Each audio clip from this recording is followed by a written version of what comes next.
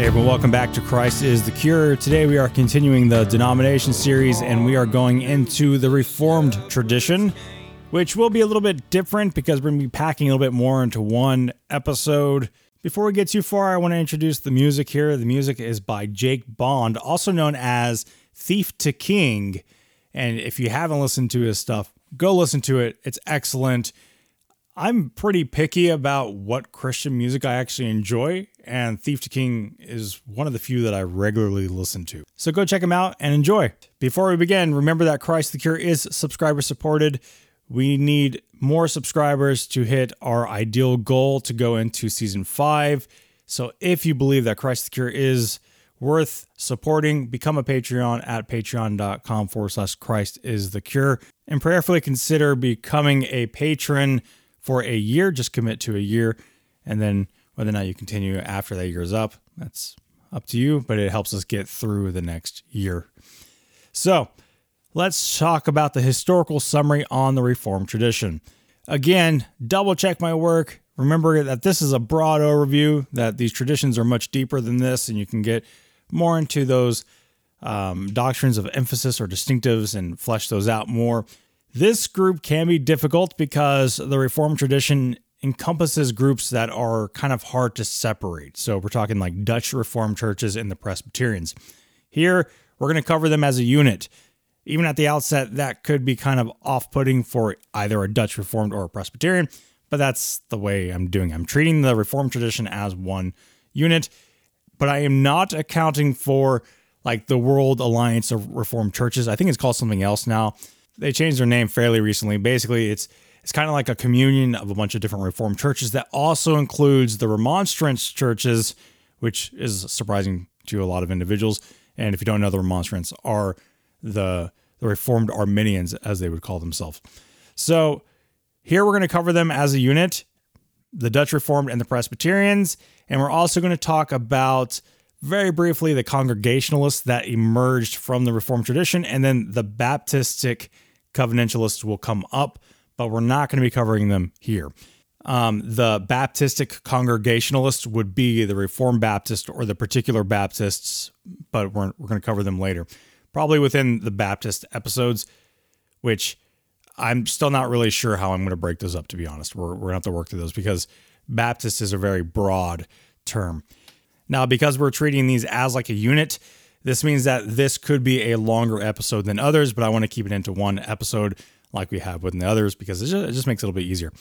So at its base, the Reformed tradition is rooted in the Swiss Reformation.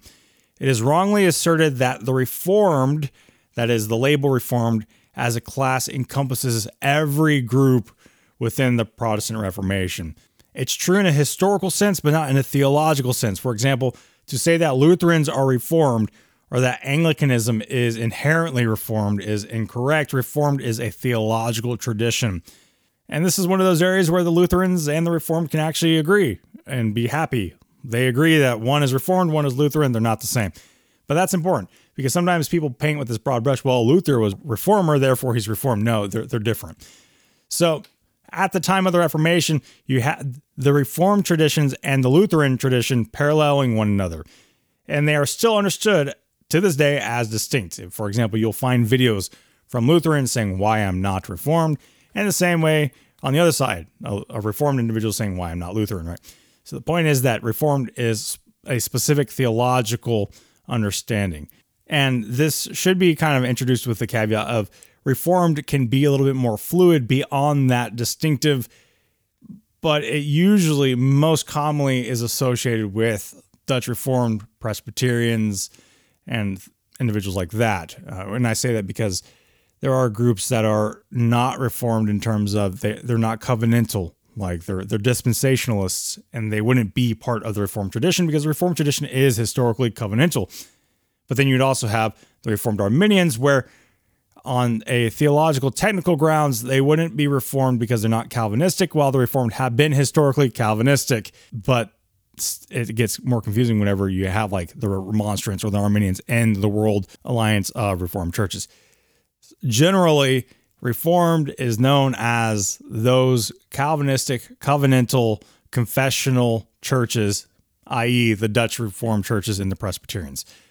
The Congregationalists also would fall into that category. Whether or not Baptists fall into that category, that is the particular Baptist, that's a whole different debate. In general, we're talking about the theological tradition that came from the Swiss Reformation, distinctive from Lutheranism. And so that's really where we're going.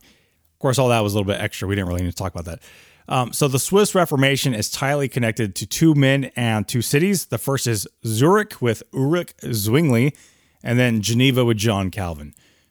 Chances are, if you've been around the podcast, you've heard both of those names plenty of times. You've certainly heard Calvin's name in Geneva. Ulrich Zwingli was a major Swiss reformer at the same time as Luther, and they both played a key role.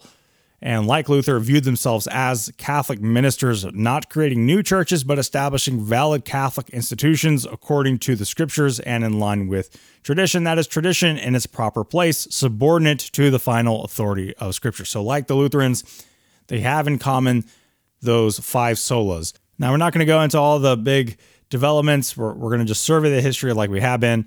But in 1561, the Belgic Confession would be penned, with the Heidelberg Catechism in 1563 following. These are the two forms of unity that initially designated the Reformed churches until the Synod of Dort, which responded to the Remonstrants or the Arminians, and then you would have the documents of Dort come out, that is, the canons of Dort, that would advocate for Calvinism and then would be included as another form of unity, making up the three forms of unity. That is the Belgic Confession, the Heidelberg Catechism, and the Canons of Dort. These are the initial documents that can kind of designate the Reformed tradition. There are other confessions that were drafted up and written. These are the ones that are accepted in the Dutch Reformed tradition. At the same time, over in the United Kingdom, you had the tradition coming from John Knox, principally, and that is in 1648, you have the Westminster Confession and the Westminster Catechisms being penned, and these would make up the official documents of the Presbyterians. What can be said here, because I'm sure some people are wondering, the differences between the two streams of the tradition are pretty minimal, mostly on ecclesiology. But during its development, the Reformed churches grew particularly in the Netherlands, Germany, England, Scotland, Hungary, Bohemia, and Poland, though they were basically met with nonstop persecution until 1648. Initially, the tradition began as a magisterial tradition, sort of like Lutheranism. We talked about that, so I'm not going to rehash it. But the persecutions ultimately led to the Reformed tradition denying the divine right of the monarchs. Now, within this period of the Reformation, a brand of Anglicanism, heavily influenced by the Reformed tradition known as the Puritans, emerged and would become widely influential to this day. They sought to reform the Church of England, and it was during the English Civil War that the Westminster Assembly met to deal with the disagreement over the Church of England's use of the Book of Common Prayer in English congregations. At this time, the Westminster Catechism and the Confessions and the Directory of Public Worship would be produced, and these documents would be the doctrinal standard in Presbyterianism in Scotland, England, and then later on in America. It was during this period that the particular Baptists, that is the Calvinistic Baptists or the Reformed Baptists, were also trying to seek out recognition, but they were persecuted. But we're not going to dwell there long, just giving that as a point of reference that they were in movement here, and they should not be classified as stemming from the Anabaptists, which were the radical reformers, but instead they came out of a congregational Reformed movement. Within colonial America, the Reformed tradition actually became the most influential, especially with the Puritans and the Congregationalists, and the Scot-Irish Presbyterians that had gone over to colonial America. It was the famous Reformed Congregationalists in America that we generally think of as sailing to America, though it wasn't exclusively this group, but they were the predominant group. But those communities really made a mark early on, especially with a high push in education, with many institutions being founded by those in the Reformed tradition, such as Harvard, Yale, Princeton, and so on. The tradition would also heavily impact literature, law, education, and even the American Revolution and government, and many other aspects of life. The first American Presbyterians were founded in 1706, with the Westminster Standards being adopted officially in 1729. The primary dividing line between the Presbyterians and the Congregationalists was, as you can guess, ecclesiology. The details are in the name. The Congregationalists held to a congregational model. The Presbyterians held to a Presbyterian model, which we discussed in the first or second episode of this series. These distinctions actually did not affect cooperation between the groups. For example, in 1810, the American Board of Commissioners was formed, and that consisted of Congregationalists, Presbyterians, Dutch Reformed, and Associate Reformed churches. Over time, the Reformed tradition continued to grow with the inclusion of more Dutch immigrants and German Reformed churches, which eventually would be known as the Reformed Church in the United States in the 19th century. The issue of slavery and civil war had an impact on the Reformed Church in much of the same way as other traditions. That is, basically you had divisions and gradual reunifications, and you see this particularly with the PCUS, or Presbyterian Church in the United States, which was founded in 1876. By the 20th century, modernism caused turmoil within the Reformed tradition, as it did again with every group, especially with differences emerging on the topic of ordination of women and women pastors, and in the 21st century, the ordination of homosexuals. The same turmoils could be said of the Congregationalists. However, the Reformed or Paedo-Baptist congregations are kind of a dying breed, and most of them ended up joining other fellowships. In 1983, the PCUS and the UPCUSA united to form the Presbyterian Church USA, or PCUSA. Tracing the movements within American Presbyterianism is kind of difficult for the reasons that one may have already encountered in this episode. Almost all of them include America or United States in their names, and that makes it kind of difficult. Joe Carter, in his article, actually says that it's the preposition that makes most of the difference. You have in the USA, of the USA, and the most significant groups are the Presbyterian Church USA, or PCUSA, the Presbyterian Church in America, or PCA, the Orthodox Presbyterian Church, OPC, and then the Evangelical Presbyterian Church, EPC. The PCUSA is the largest of the groups, with the PCA being the second largest. The PCUSA is regarded as both theologically and culturally liberal in its allowance of the ordination of both women and homosexuals, as they redefined marriage to allow for the blessing of same-sex ceremonies, and they have no explicit teaching stating that Scripture is inerrant. They permit abortion, and they amended different aspects of the Westminster Standards for all of these different doctrines and others. On the flip side, the PCA, EPC, and OPC are all considered conservative relative to this. Joe Carter's article is helpful. Again, it outlines the similarities and differences. I'll link it again in the description for this episode. You can go read more. But these are only some of the conservative branches within the tradition, and there are others like the RPCNA or the RPCGA or the ARPC. You can go look those up. Differences between them are generally on small matters, such as the ARPC has a position of allowing women deacons over and against some others, while the RPCNA is known for holding to a psalm-exclusive worship with non-instrumental worship. So they use psalms only with no instrument. So those distinctives between those conservative groups tend to be pretty minute. Now, whenever it comes to sources of authority for conservative Reformed traditions, the sources of authorities have been outlined already, but standing on the principle of the five solas, the Reformed tradition recognizes Scripture as the final authority. For the Dutch Reformed, you have the three forms of unity, that is the Belgic Confession, the Heidelberg Catechism, and the Canons of Dort. For the Presbyterians, generally the Westminster Standards are the key documents. That's the Westminster Confession of Faith and the larger and shorter catechisms. And all of these documents affirm Nicene Trinitarianism and Chalcedonian Christology. And usually each branch, such as the PCA, will have a document that is kind of like their legal structure and how they conduct their business and discipline, etc. Now, the EPC and OPC has made some minor revisions in the Westminster Standards. I'm not really sure what those details are, but that's worth looking into. The PCA, however, retains the Westminster Standards unaltered with the Book of Church Order. The OPC also has a Book of Church Order. And like I said, both sets of documents reflect the teachings of the Apostles' Creed, the Nicene Creed, and Chalcedonian definition. The Books of Church Order, or BCO, contains the form of government, the rules of discipline, and worship that is adopted by those parts of the PCA. Now, the rest of this installment will focus on Presbyterianism as articulated by the PCA and OPC at times, which basically means that if you want to learn about a different group like the RPCNA or the Dutch Reformed Distinctives or the Congregationalists, you'll have to go research that yourself.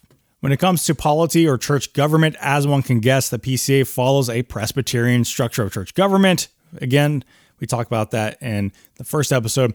But the PCA describes it as a representative form of church government, and you can find that at pcapolity.com/basics. I'll put all these things in the description again. A local church is governed by a session, that is a group of elders or presbyters who are elected by the members of a given congregation. Elders are generally distinguished between two types of elders. You have teaching and then you have ruling elders. Teaching elders are those who are commonly referred to as ministers or pastors, while the ruling elders focus more on shepherding and caring for a congregation. Together, the two kinds of elders make up a session, and that ensures a proper function of a congregation. They look over the congregation. Pastors and representatives of local churches in a region form a presbytery, and representatives of presbyteries and local churches meet annually at what is called a General Assembly. The General Assembly committees and agencies help local churches combine their efforts and resources to advance God's kingdom more effectively. And that is from the same website. PCA polity describes that there is a mutual relationship in that the authority of the lower court does not nullify the responsibilities of the higher court to review and control disputed matters such as referrals or appeals. Neither does the position of the higher court infringe upon the authority and the original jurisdiction of any and all lower courts. For the PCA specifically, there is a constitution that consists of the doctrinal standards, that is the Westminster Standards, and the Book of Church Order. That includes the form of government, rules of discipline, and the directory of worship. Meetings are conducted according to what is called Robert's Rule of Order, which is a standard procedure of Parliament, which you can find at robertsrules.com. Now, when it comes to sacraments or ordinances, Presbyterians stress the importance of these sacred rites and view them as crucial and important symbols of God's grace, a means of grace for nourishing the believers and moving the church into unity. In terms of baptism, Presbyterians are Paedobaptists. They hold that baptism is a seal of the covenant of grace and that believers and their children are called to partake in the sacraments. The Presbyterian doctrine of Paedobaptism ties in not only a parallel of baptism and circumcision, but also has roots in covenant theology. Believers' children have an interest in the covenant and right to the seal of it and to the outward privileges of the church underneath the gospel, no less than the children of Abraham in the time of the Old Testament, understanding it all as being the substance of the covenant of grace, but administered differently before as circumcision, now as baptism.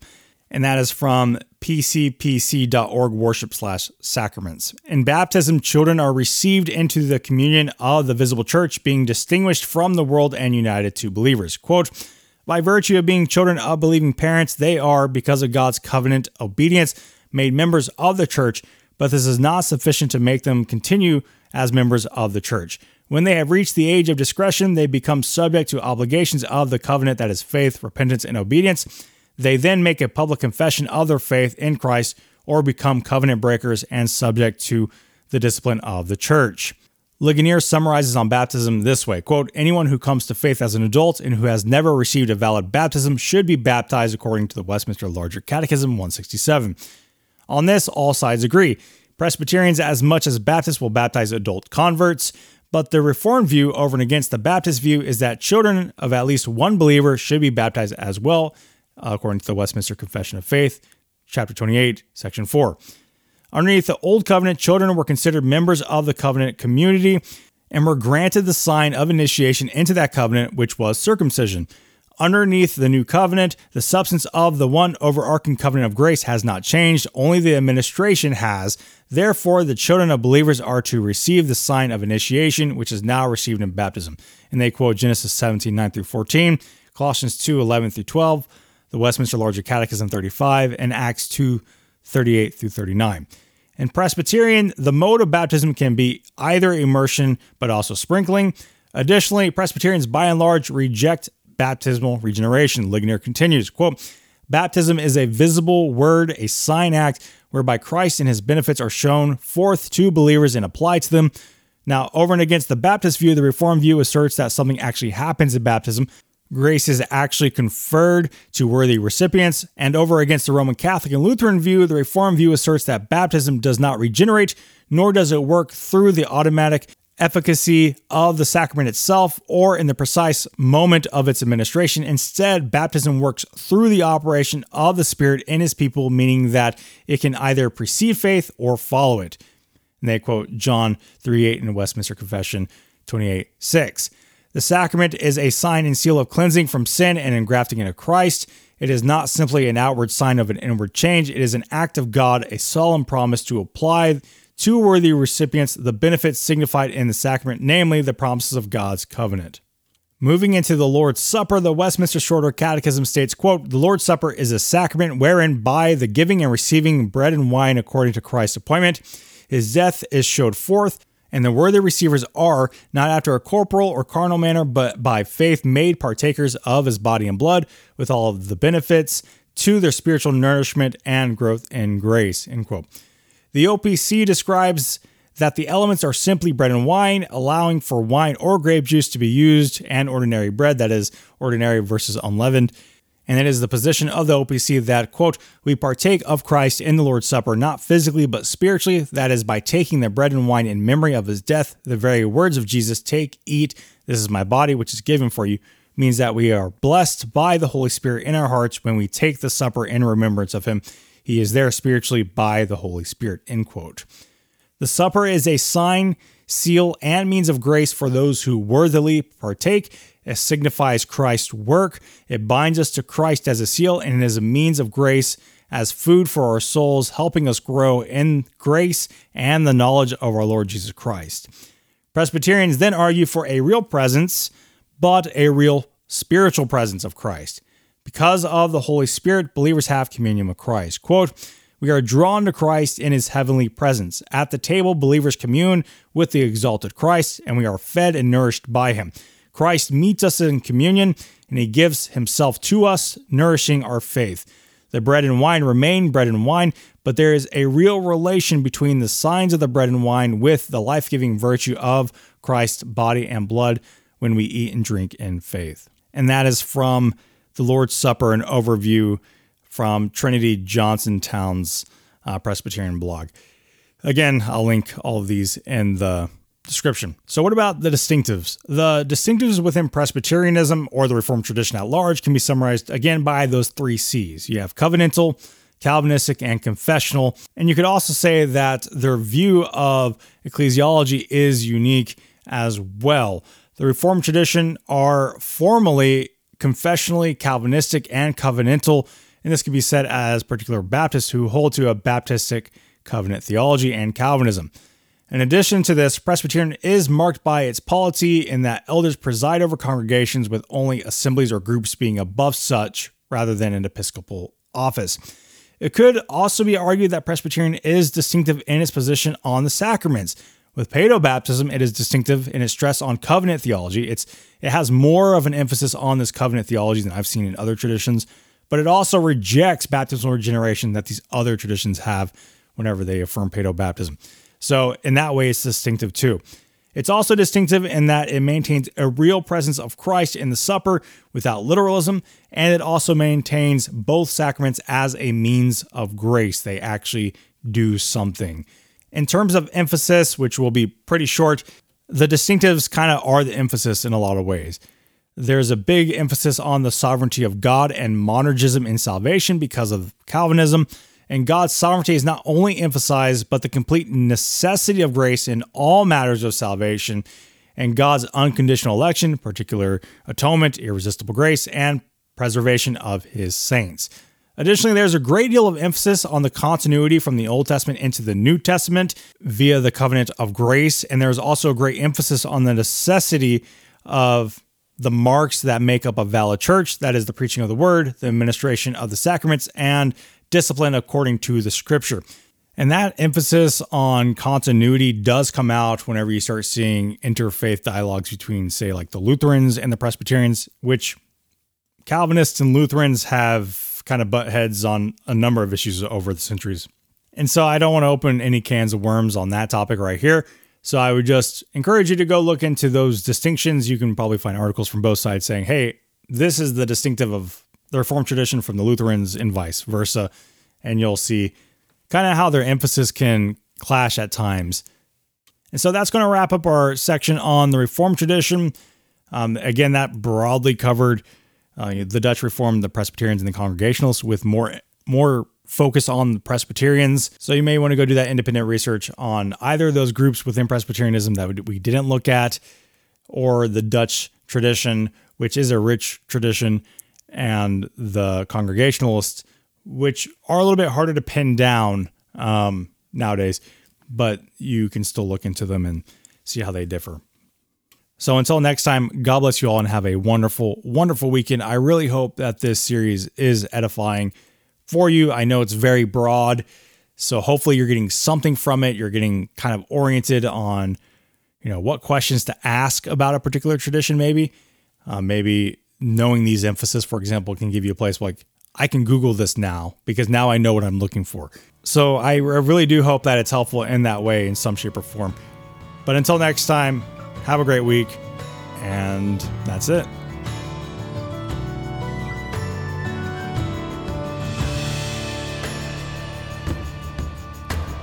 Deserving of death, condemned we stood,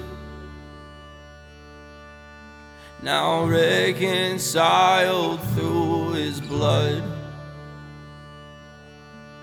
For the wages of sin we could never atone,